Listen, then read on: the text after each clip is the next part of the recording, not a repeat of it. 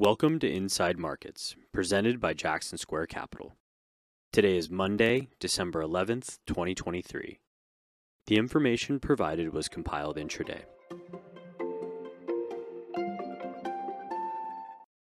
U.S. equities are mixed after the S&P 500 and NASDAQ 100 closed at year-to-date highs on Friday. Semis trade well with Broadcom, Applied Materials, and KLA leading, while megacap tech comes under pressure into a busy week of macro catalysts. Cigna is the best performing stock in the S&P after the company abandoned merger plans with Humana and increased its stock buyback. Retailers are an area of strength after Macy's take-private deal improves valuation assumptions for the group.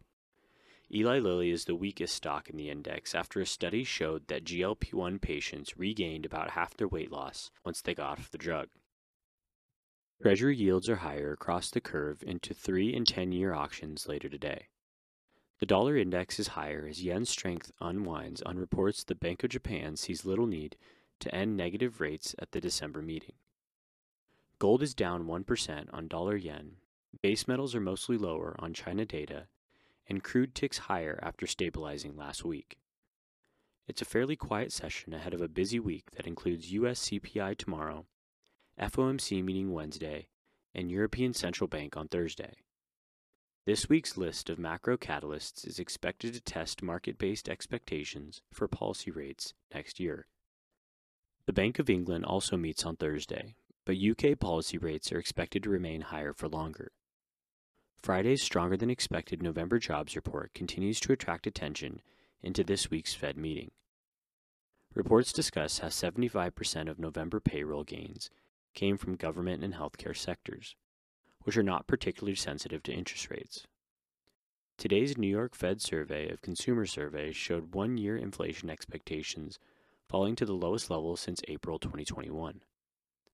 Consensus is looking for November headline CPI to remain flat month over month, with a small uptick in the core rate to 0.3% from 0.2% last month. Consensus is also looking for Powell and Lagarde to push back on market-based rate cut assumptions. Next week's BOJ meeting has been partially de-risked based on dovish leaks to the press. China's deflation problem intensified in November, with PPI coming in at negative 3%, versus consensus for negative 2.8%, and October's negative 2.6%. Earnings to watch after the close include results from Bluebird, Casey's General Stores, and Oracle. Highlights later this week include Adobe Wednesday and Costco on Thursday. Many 401k owners know little about the fees they're being charged and the securities they're invested in. To learn more about your 401k and to receive an allocation review, email hello@jacksonsquarecap.com.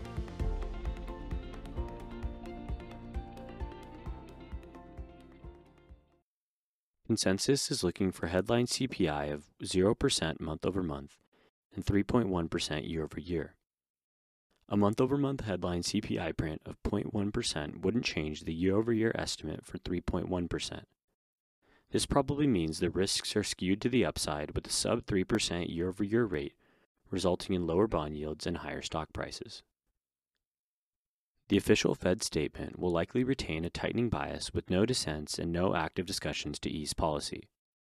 The updated summary of economic projections will likely include a new median dot of 4.875%, down from 5.125% in September. The summary of economic projections core PCE forecast for year-end 2024 will likely be revised down to 2.5% from 2.6%. At the press conference, Powell will likely try to steer the conversation away from the timing of rate cuts and reiterate that the committee is only considering whether to hike or hold. OIS markets are now pricing in 100 basis points of rate cuts in 2024, which is up 85 basis points since mid-October.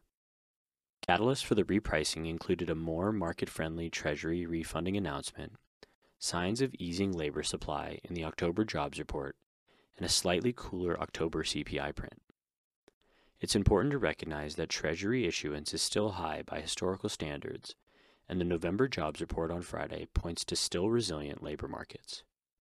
In our opinion, OIS markets were priced below fair value back in mid-October, but are now priced above fair value. This week's macro catalysts will likely result in near-term mean reversion, with the 2024 rate cut assumptions falling closer to 70 basis points. 2-year yields are now at 4.74% and near key resistance in the 4.8 to 4.84% range. An inability to break above 4.84% this week would be a bullish development for 5 and 10-year maturities as well. The S&P is technically overbought, positioning is no longer a tailwind, and bullish sentiment is now elevated. Markets can stay overbought for weeks at a time, but eventually need to unwind. Overbought and oversold are measurements of price and time, so unwinding to oversold levels doesn't have to include a violent repricing of risk assets. Year-end momentum reversal is one of the easiest market patterns to identify and usually exhausts itself after 2 to 4 weeks. This year's rapid decline in bond yields during the month of November pulled the pattern forward with an informal start date of November 28th. Despite its regular occurrence and short duration, momentum reversals are often misidentified as broadening market breadth. This year's momentum reversal will likely exhaust itself before year-end, and the absence of cyclical sector participation should allow the S&P to unwind from overbought levels. Jackson Square Capital provides investment management and planning for high net worth individuals and their families. If you'd like to know more, please visit jacksonsquarecap.com.